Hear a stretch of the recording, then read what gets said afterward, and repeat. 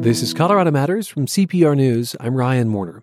Not all the candidates for governor this year have other full-time jobs, but Donna Lynn has one, and then some. Well, good afternoon. It's great to see so many of you. Lynn is Colorado's lieutenant governor and chief operating officer, and that means a lot of appearances like one last week in a ballroom at the Colorado Convention Center, where she handed out an award in her boss's name. 18 Governor's Award for Worksite Wellness goes to Children's Hospital Colorado. She posed for photos with the winners and then stepped off the stage to put on her candidate hat, hustling across 14th Street to meet with some of her campaign chairs. Her run for the Democratic nomination in 2018 is actually Lynn's first campaign. It is hectic.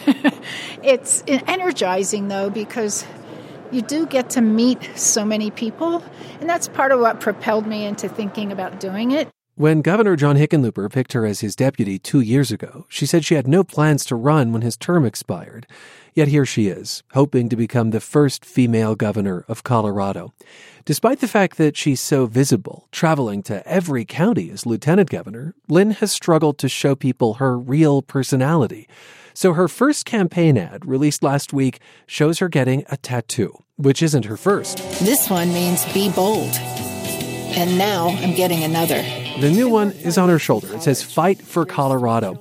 This is her adopted state, but she said she has always had some fight in her. My personality was probably formed by being a young woman in the 50s and 60s and having been told a lot of times, no, you can't do that, or there wasn't support for doing that.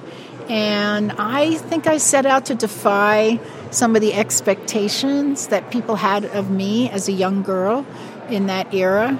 So I've always been wanting to be a little bit of a pioneer, and maybe that ties back to what you're saying, which is being the first woman governor of Colorado, but I didn't set out on that path in any way. And we'll talk more about the path that led her here. Donna Lynn is in our studio. Welcome to the program. Good morning. First off, what's the biggest problem facing Colorado? What would you do to solve it? I think the biggest problem that I've related to and experienced is that there are different types of people in this state and different experiences that they're having, whether it's around our economic recovery, it's around the challenges of working families. We talk at a very high level about the success in Colorado, but not everybody's experiencing that. And I feel that very personally, having been a daughter of working-class parents and somebody who struggled for a lot of her life. You're painting a picture of two Colorados that have a very different experience, and with a focus on those who are struggling, what would you do as governor to make their lives better? And be specific for me. What about their lives do you think needs improving? Well, I think I've worked on a number of issues that I think could actually impact their lives, and hopefully as governor I will continue that work. Certainly affordability of housing and health care, I think, are the two biggest issues that a lot of working families have to tackle. Some differences are geographic, rural versus urban, but even within our urban areas, we've got people who are making $9 an hour and struggling to find health care, struggling to find housing, and struggling to pay for childcare. And those are, to me, the key issues. I've outlined a few things that I would like to do that include providing for more childcare tax credits and for more childcare, trying to work really hard on that issue of affordable health care, which I've done for the last pretty much 40 years of my life as well. I want to unpack these issues, so we'll get to affordable housing in particular a bit later, but let's talk about health care, and I think this is a nice time to transition to your biography a bit, because you came to Colorado from the East Coast 13 years ago to run Kaiser's healthcare operation in Colorado. Before that, you'd worked for the city of New York and also in healthcare there. And you boasted a bit in your first campaign ad, which came out last week, that Governor Hickenlooper asked you to lead on health care and that the uninsured rate has come down by half. But that was largely accomplished with the Medicaid expansion, which happened before you joined the administration. Since you came on, there have been a lot of ideas, but what's the biggest thing? Give us one thing you've accomplished that will affect Coloradans' health care in the future, and presumably it's affordability. It is affordability, but affordability is not one issue that stands on its own. And one of the biggest issues that that we have in Colorado is a mental health crisis. And having been in public health my whole life and worked on this, we've got to tackle mental health. And we've got to make sure that we do it in a way that it isn't in isolation. It's part of the conversation every doctor has, that we have in our schools, that we have, no matter where we are, to recognize that some of the issues that we have, whether it's gun violence, suicide rates, etc., are about mental health. But where have you been able to move the needle as lieutenant governor? So we actually got a $65 million grant from the federal government through a program called the State Innovation Model. I know it sounds wonky, but it has allowed us, and the people work directly for me, to go out and work with primary care doctors and talk about how they can incorporate recognition and treatment of behavioral health in their offices. So $65 million has gone out to thousands of physicians in our communities to help them. That cost $65 million to tell doctors to ask about people's mental health? Oh, sure. Well, we've got thousands and thousands of doctors, and we need to give them the tools to be able to take care of mental health issues. In this campaign, you favor opening the state employee health plan to small businesses, to areas of the state with high costs, and to local governments. What would opening the state health plan to a broader audience accomplish? Yeah, and we actually tried to get this done in the legislative session last year and didn't succeed. We had some Republicans who supported us, but the committee process didn't allow it to move forward. So I would continue that work. And my experience, having been a purchaser of health care for a large employer, is when you've got a lot of purchasing clout, you can influence the design of care, you can influence the price of care. And so by making the state as a purchaser, a bigger pool, I think we can have much more effective conversations with doctors, hospitals, health plans, and pharmaceutical companies. Related to the bill last year that did not succeed, analysts at the legislature said opening that state plan to others might increase health benefit premiums paid by all other state agencies, which could increase costs from the general fund. Is that worth it? So first of all, I don't accept that could happen. What you typically do is you look at the risks of different populations, and then those local governments would pay a little bit more, possibly, if they were riskier populations, but they don't need to get into the business of running their health plans, of negotiating with the health plans. When the state has a large purchaser, it can do all that work for them and take out some of the administrative expenses. You dispute that would raise costs for the state? Absolutely. Okay. I want to talk about education. So there have obviously been teacher walkouts in Colorado. In Pueblo, as we speak, teachers and paraprofessionals are striking. The current governor said during the teacher protests last month that you and he would try to restore the $1 billion roughly shifted from education to the rest of the state budget during the recession. Do you support a tax increase to raise more money and close that gap? I think we've got to ask the people about a tax increase. And so you would favor going to voters, this election? I think it's premature this election. One of the things that the governor and I did about a year ago was we issued an executive order and we built a stakeholder process. We've got Republicans, Democrats, teachers, principals, superintendents, business people, and we've been meeting for the last year to try to build some consensus around what do we want to look like as a state? What's our vision when it comes to education? Do you think that there needs to be more consensus built before you can go to the ballot? Absolutely. It's not there yet. I don't think this is a 2018 issue. This is a 2019 issue once we build that consensus. And we're in the process of doing that right now. Now, on transportation, you do want to see a tax passed sooner than later. That, of course, requires voter approval in Colorado. As the legislative session winds down, I'll note it's not clear what the backup idea is. Republicans say the state can leverage money it already has to make a good dent in an estimated $9 billion backlog to repair and build roads and bridges. What have you seen firsthand being at the highest level of state government that tells you there's just not enough money already available to make transportation improvements and that leads you to believe a tax increase is necessary? Well, the first thing is really simple. Our general fund doesn't pay for transportation. It comes from the gas tax. And I think as most people know, the gas tax hasn't been increased in decades and our cars are more efficient. So we actually are shrinking the amount of money that's available for our roads and our bridges.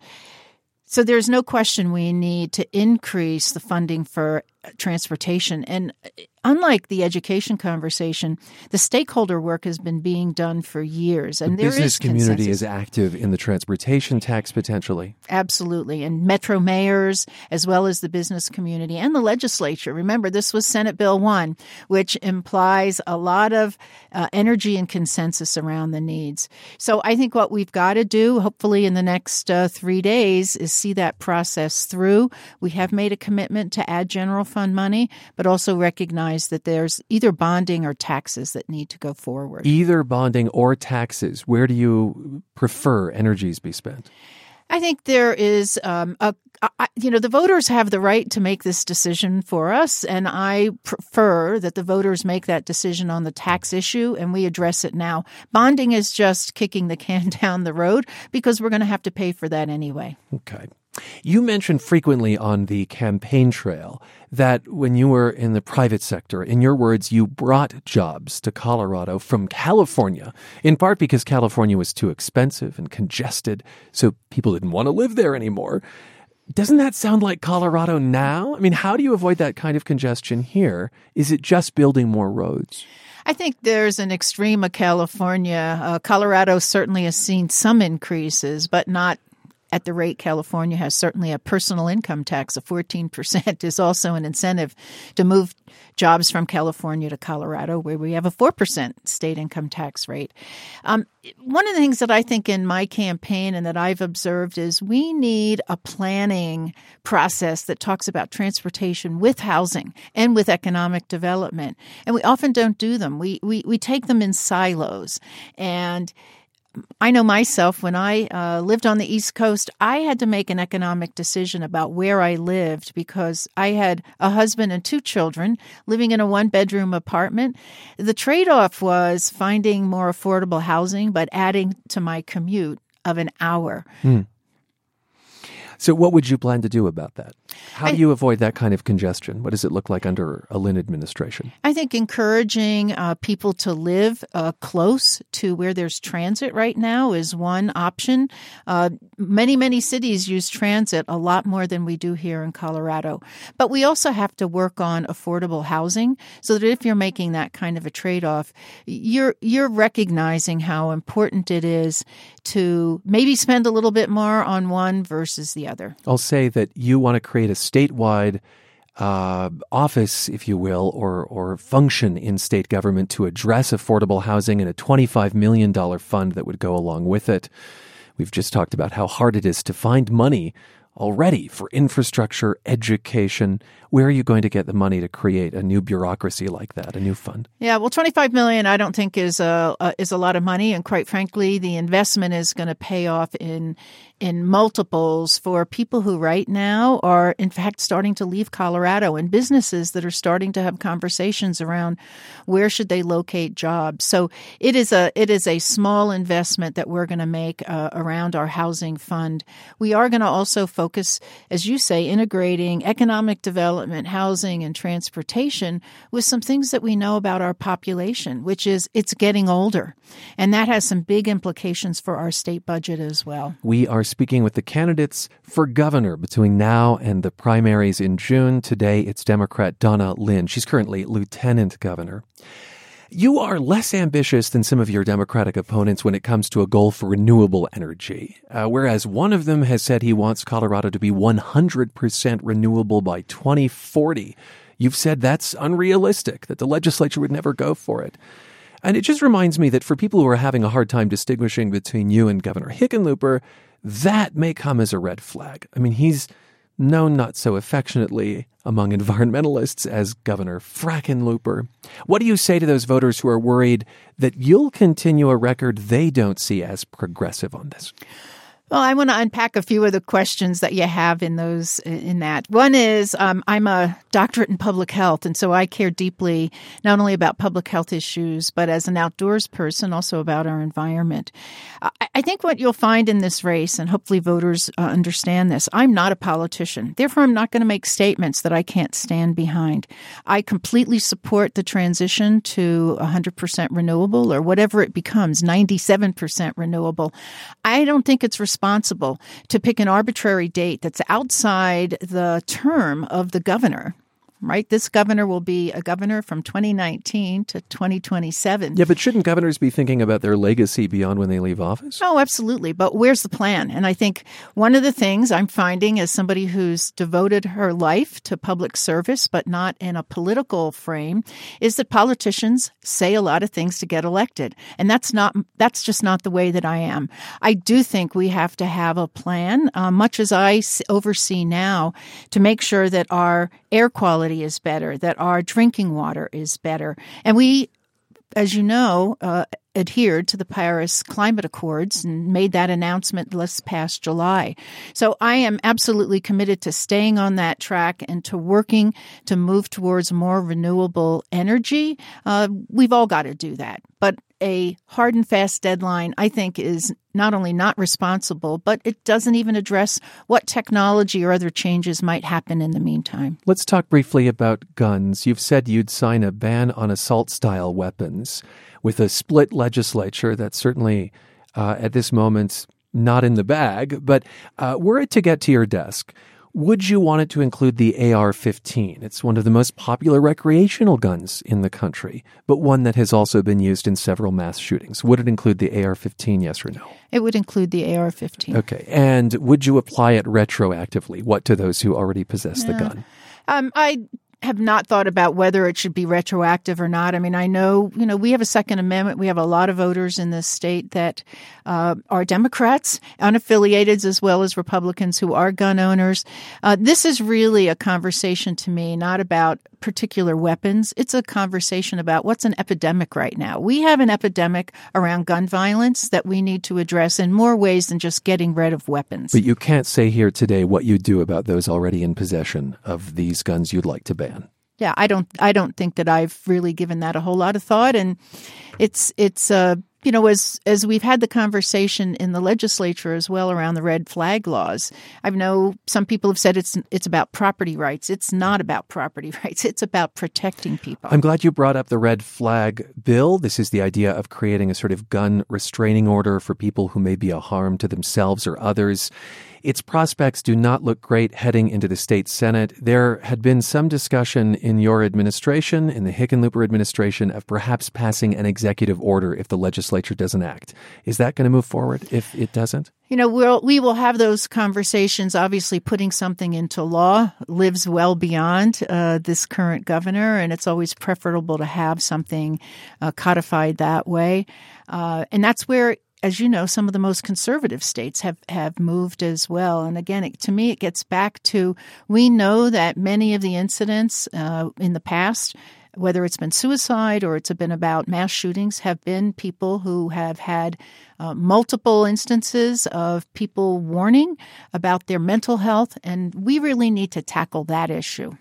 So I'm not hearing clarity yet on whether an executive order would happen. It's not been decided. It hasn't been decided because we haven't heard the fate of the bill, and we obviously have to consider, what legally is enforceable. Do you think there's a special session looming with issues like paratransportation and red flag law pending here?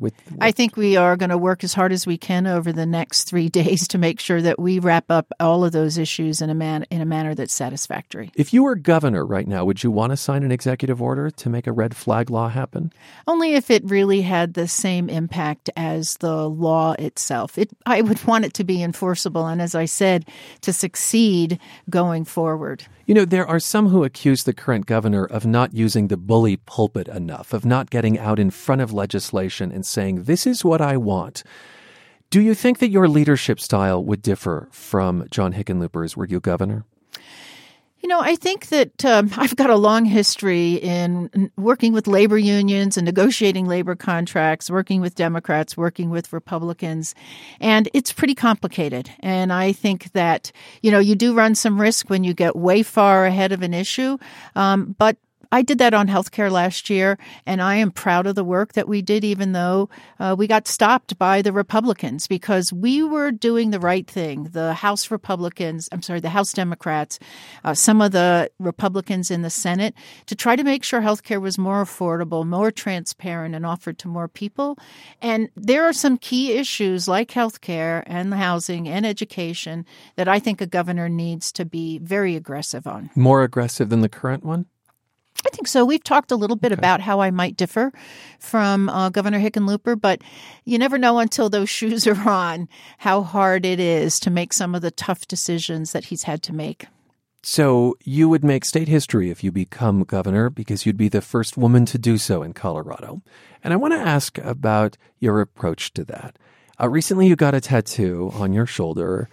This is for a TV ad, and the tattoo says, "Fight for Colorado." And you told the Denver Post you picked that language because that's what a strong governor needs to do. I wonder, do you feel you have to prove your toughness somehow? I think my toughness speaks for itself. I am a single mother for 26 years. I worked my way through college. I'm a product of the public school system. Didn't have a lot of advantages that many other people had, and I really relate to average working Coloradans. I've survived in some very difficult environments, both in the public sector and in the private sector, and had leadership roles that where I was often the only woman, or maybe one of two women in the room. So I don't think I have to prove anything. I happen to like challenges, whether it's climbing all the 14ers or jumping out of an airplane. What was the tattoo about for you? It was about demonstrating. And I think you when you have a tattoo, and I know they're controversial to some people, you do sort of think about it. You see it every day, and it's part of your mantra. And this is my adopted state, but I love it passionately, and it's given me a lot, and I want to give back to it. Thanks for being with us. You're welcome. Thank you. Lieutenant Governor Donna Lynne is running for the Democratic nomination for governor. The primaries are June 26th. We're more than halfway through these conversations with all the major party candidates who've qualified for the ballot. Republican Greg Lopez is next. He's scheduled to be here tomorrow. This is Colorado Matters from CPR News.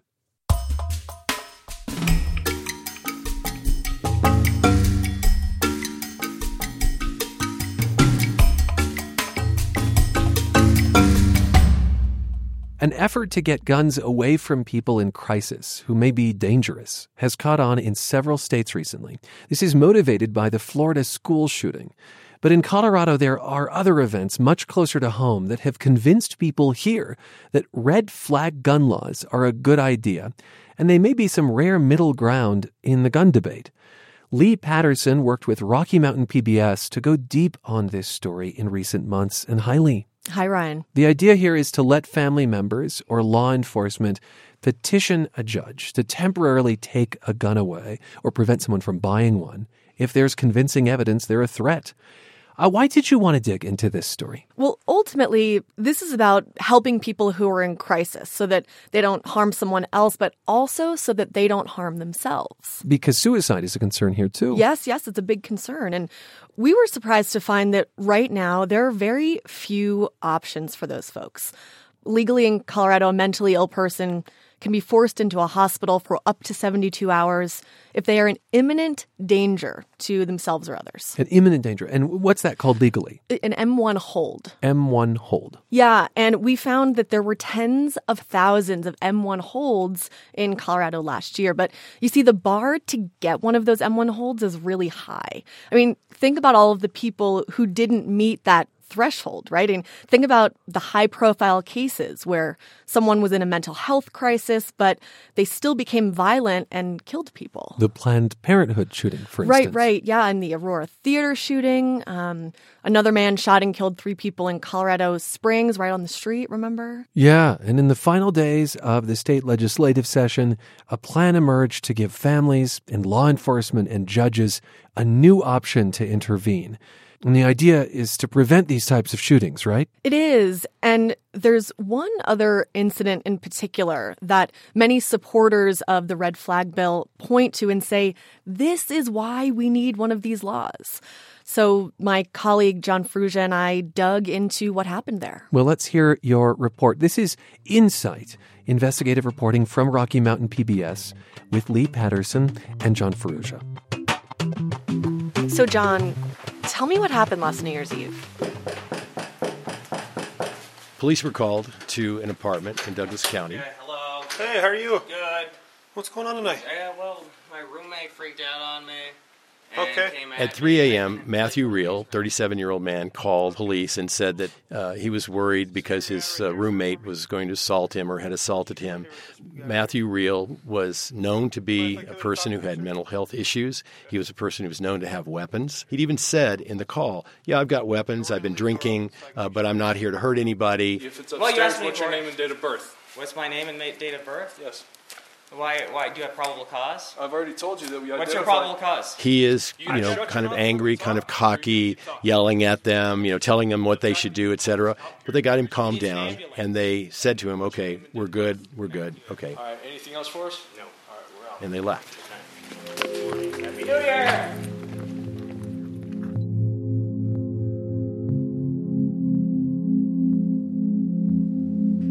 A few hours later, Matthew Reel calls 911 again. Hey, Matt, it's Zach. Officers go back to his apartment. It's now a little after 5 a.m. Zach.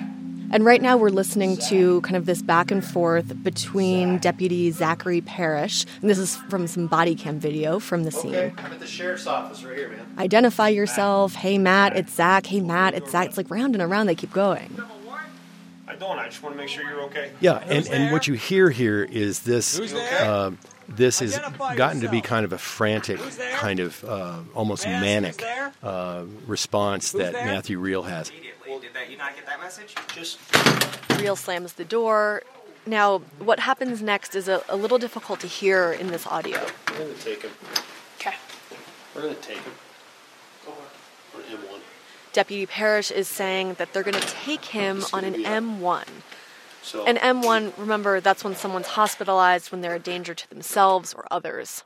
At that point, the deputy decided we're at a point where he is a threat to himself and maybe to others. And now we have to take him because if we don't, he could either hurt himself or he could hurt somebody in this apartment complex. And so the two of them go around and around for a few more minutes, and then the body cam video goes silent.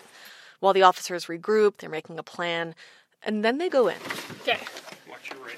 Matthew, come out! open the door! And at that point, the gunfire begins. The horrendous gunfire begins.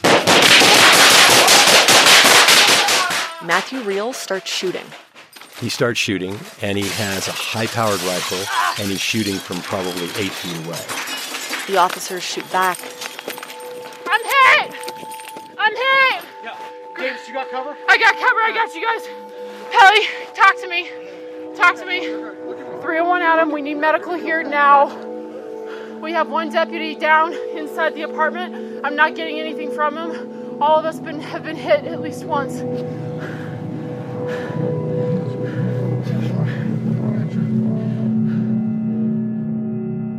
By dawn, an officer is killed, Deputy Zachary Parrish.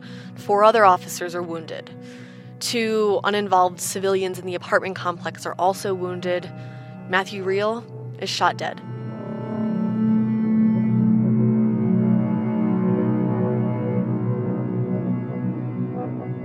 John, I think in order to understand what happened, how we got to this point in the story of Matthew Reel, we need to know a little bit about his history. Matthew Reel graduated from CU in 2005. He went to law school at the University of Wyoming. He joined the National Guard and then eventually was deployed to Iraq as a medic. Susan Reel, Matthew's mother, gave an exclusive interview to Rocky Mountain PBS. And John, you talked with her for a couple of hours. When I was listening back to it, there was something that really struck me. I mean, even after he came home, he always kept his medic bag in his car in case he needed to help anybody at any point in time. He would always have the tools to help somebody in need. To me, the level of care in that instance that Real showed for others is really at odds with the way he died. What happened? So what happened was mental illness. When he came back from Iraq, his mother said he had changed. He was diagnosed with some PTSD symptoms, and then we also had access through the family to his mental health records. He was diagnosed as bipolar. So he was manic, and he would get depressive. In 2014, Real was living in Wyoming. He had sent his mom and his brother some disturbing text messages, so his mom goes to see him, and she gets him into the VA hospital. When she got there, she said she found his apartment. There were tubs all over of water all over the apartments. There was foil all over the windows. He was talking about the end of the world. He was very paranoid. And then she realized he had all these guns. And here, going back to John's interview with Susan Real. When you live in Wyoming, everybody has guns. What were you concerned about? Just that he could harm himself or others, or, that it probably wasn't a good idea for somebody who was mentally ill to have guns. So she took them. She took his guns. So when he got out of the hospital, he walked out of the hospital and got himself out. What did you do about the guns at that point? He wanted them back, and the police told us that we had to give him his guns back. So we gave him his guns back. From there, things continued to get worse. Matthew Real's mental health declined enough that he moved back to Colorado, back in with his family. He stopped taking his medication. He became reclusive, isolated. His family was so concerned that they got in touch with the local police department in Lone Tree, Colorado. Officers went over to talk to him, and he got angry and moved out. I had elevated levels of concern from the time that he left until he died. When you're living on edge 100% of the time until that person either gets help or dies, that's when your level of anxiety end. If you're not a threat to yourself or others, the law says nothing can happen. There was just no way to get him help. Real then started posting threatening Facebook messages directed at his former law professors at the University of Wyoming. And at one point, he referenced a shooting in Texas, and he talked about, killing someone on the streets of Laramie, and they got really, really concerned, turned this over to, the campus police, and then the campus police were involved with Lone Tree police in monitoring him. That's because Real had also been threatening a Lone Tree police officer after that officer pulled Real over for speeding. Local officials considered charging Real with harassment, but the district attorney couldn't act. In an email, the senior deputy district attorney for Douglas County tells the sheriff's department, quote, "We do not believe there's a likelihood of success at trial. We have to balance the suspect's First Amendment rights, especially given the wide latitude since we are public servants, with the Lone Tree police sergeant's rights. We do not believe that charges are appropriate at this time." Unquote.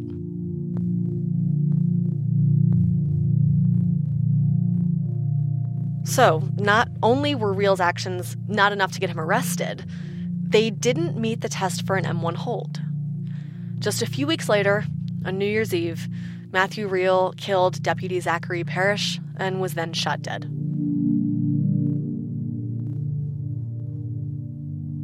I mean, this was the worst outcome, was the fact that he had died and that he had also killed somebody else. That night should never have happened. A family should be able to get additional help for that person. To force some type. Force some sort of intervention instead of waiting for that critical harming themselves or others. I mean, that's a ridiculous criteria.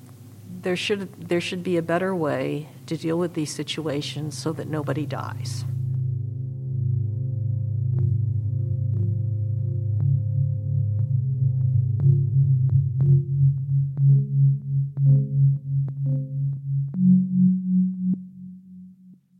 Hours after the incident, Douglas County Sheriff Tony Spurlock answered questions at a press conference. Questions like, did your deputies know there were guns at the apartment? We respond to every call anticipating that everyone has a gun. This is Colorado. Everybody has a gun. And so we anticipate that when we respond to them that people have guns, and we address that in that fashion. I don't know. Despite Matthew Reel's mental health record, he wasn't an imminent threat until he was.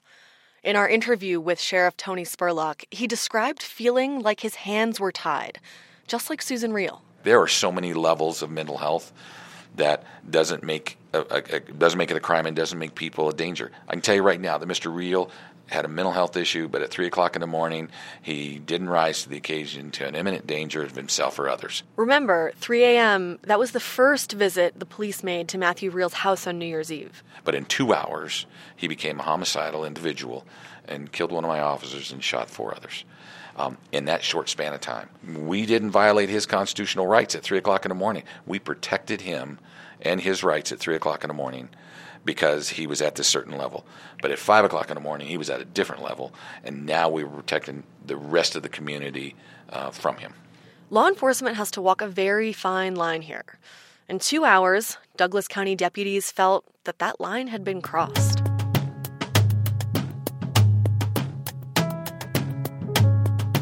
So the scene that you described on New Year's Eve, a mentally ill person with firearms, a danger to himself or to others, how common is that?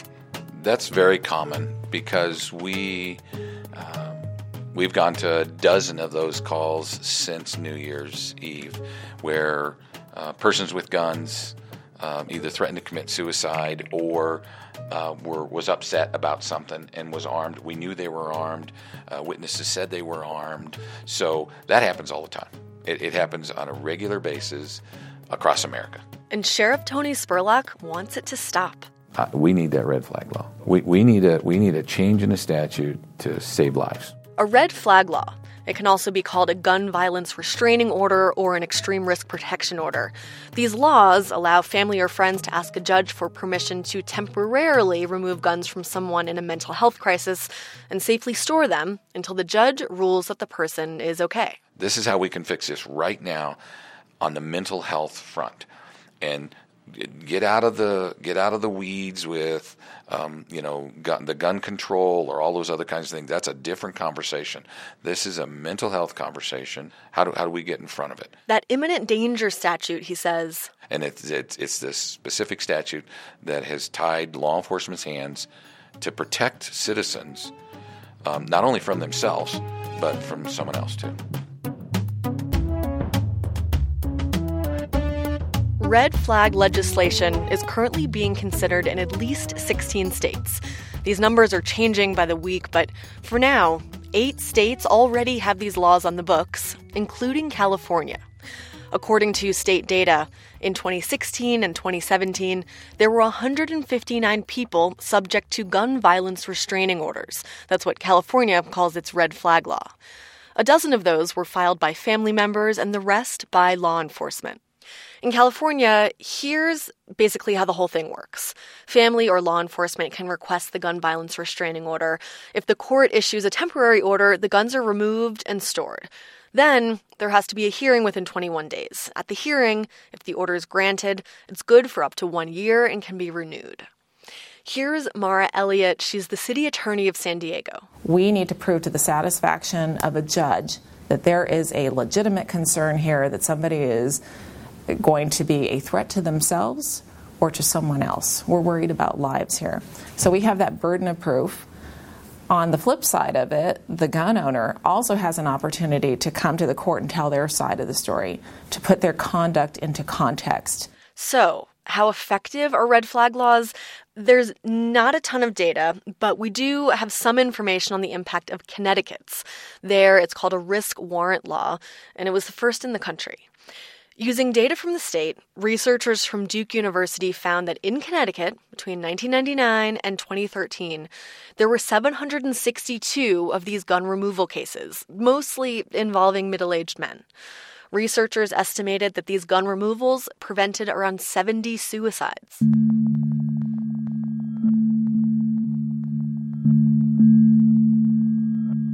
So, how might this type of law be received in Colorado? Governor John Hickenlooper is in favor. In a state like Colorado, where we have a higher percentage of our people own guns, we should have a greater sense of urgency, because whether you're looking at trying to prevent suicides or someone, going through a psychological crisis, going out and in many cases randomly shooting strangers, right now we don't have any tools to provide to law enforcement or to families to help protect their loved ones. So, John Farrugia, what's the opposition to this idea? It's really about the civil rights of the mentally ill. Just because a person suffers depression at a certain time in their life, and look, many people over a period of time, situational depression, it's very, very common. So there is a concern that, well, wait a second, you could get, Uncle Phil here. We don't like him, so we're going to turn him in and we're going to take his guns.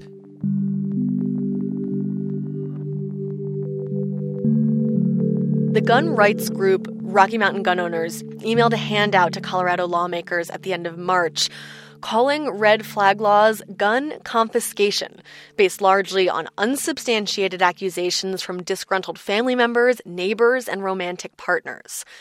The American Civil Liberties Union, the ACLU, has concerns too. In March, it issued an analysis of proposed red flag legislation in Rhode Island with concerns about civil liberties and about the use of coercive measures before any crime has been committed. Governor Hickenlooper says, some version of this could happen. Is there a chance that somebody might have their gun unfairly taken away from them for a week or a month or even a year? Yeah, possibly, sure. But the bottom line is that when people are going through intense psychological periods of crisis, they should not have guns in their house, just sitting there. They shouldn't.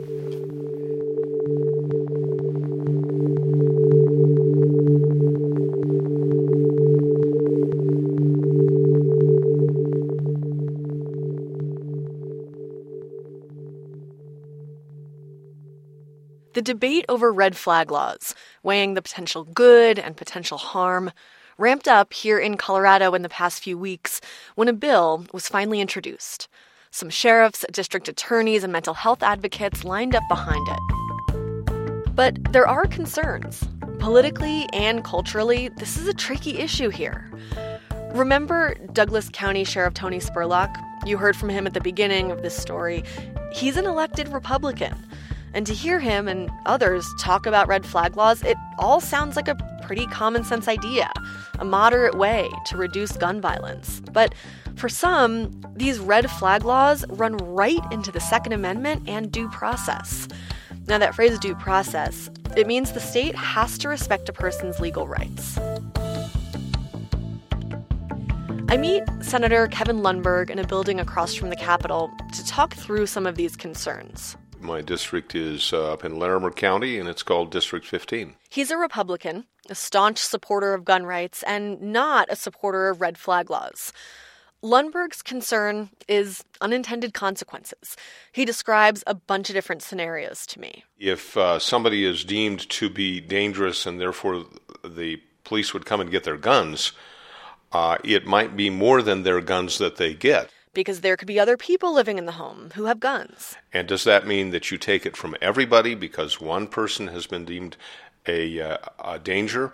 And then there's this concern. For some people, that is kind of like the supreme violation of their personal private property rights. And they're liable not to want to give up those guns very easily. Meaning, taking someone's guns away, if they're in a mental health crisis, could really upset them. It could make the whole thing worse. We may be then pushing people over an edge rather than keeping them from the edge. I'm not convinced that it's such a logical, this is going to cure everything, as much as it's going to add one more layer of problems.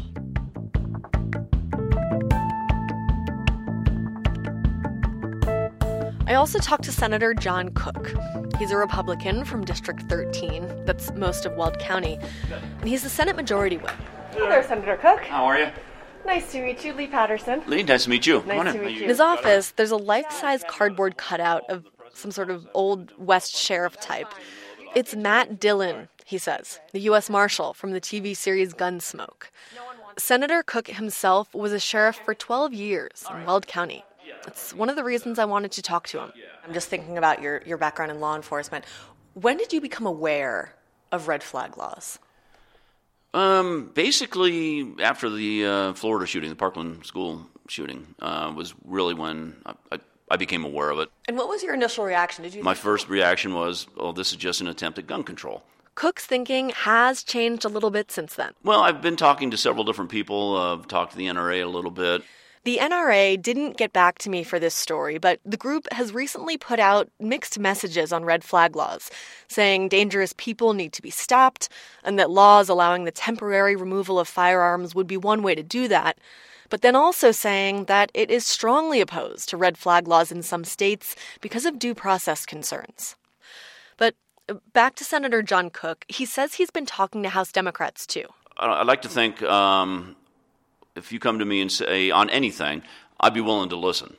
And that doesn't mean I will agree with you in the end, but I'm willing to listen and decide for myself. His concerns boil down to Second Amendment rights and due process. So the downside is we have to get it right. And if we don't get it right, I can see abuses by the government, by the courts.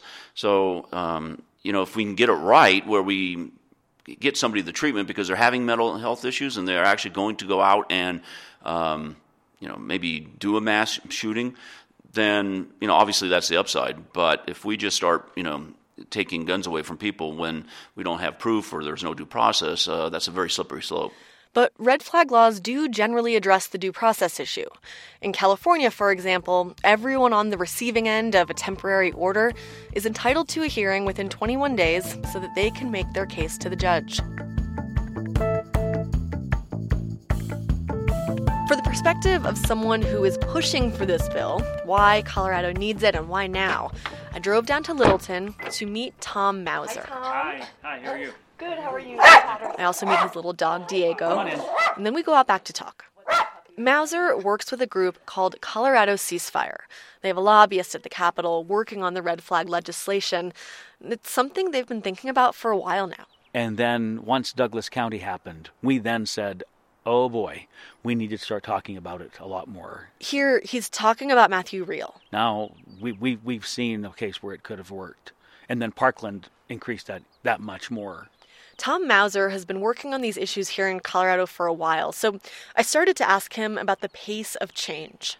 In your 20-some-odd years of working on this, 19, he corrected me there, softly. 19 years exactly. Tom Mauser's son, Daniel, was killed 19 years ago at Columbine High School. That personal experience deeply motivates his activism. But Mauser says that, of course, he gets there are concerns about red flag laws, like a scenario in which guns are taken away before there's a hearing. That's called an ex parte order, and yes, it happens. Remember, most of California's gun violence restraining orders have been done this way. But on the other hand, I think of the Douglas County shooter, that if he had known that his guns were going to be seized, and he had 5 days, let's say, before there was some court action, what would have happened during those 5 days? I think we would have seen the same outcome, and maybe worse than what we saw. Those issues to figure out, the particulars of how the whole thing would work, those have sunk the bill for now. Lawmakers decided with just a few days left in the session not to move it forward, not to give law enforcement and families this ability to stop someone from having a gun temporarily. The fact that it's an election year probably didn't help. Last time the legislature passed 2 controversial gun laws, 2 lawmakers lost their jobs. And back to my question about the pace of change. I asked Tom Mauser if he ever gets frustrated. There have been times like that, sure. But, at the same time, I learned early on that this is a tough issue. We're talking about a certain gun culture in this country. We're talking about a social change, and that doesn't come quickly or easily in America. So I learned early on you have to be in this for the long haul. And that was Imminent Danger, a special report from Rocky Mountain PBS with Lee Patterson and John Ferrugia. In case you missed anything or want to hear it again, head over to CPR.org. And while you're there, check out our other conversations with the men and women who want to be governor. You can listen to the interviews or read the transcripts as we get them on the record on guns, healthcare, immigration, and education.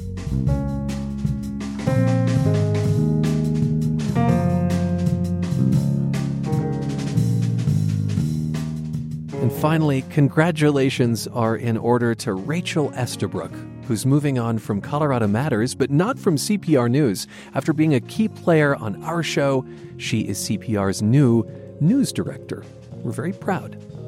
I'm Ryan Warner. This is Colorado Matters. Thanks for spending time with us.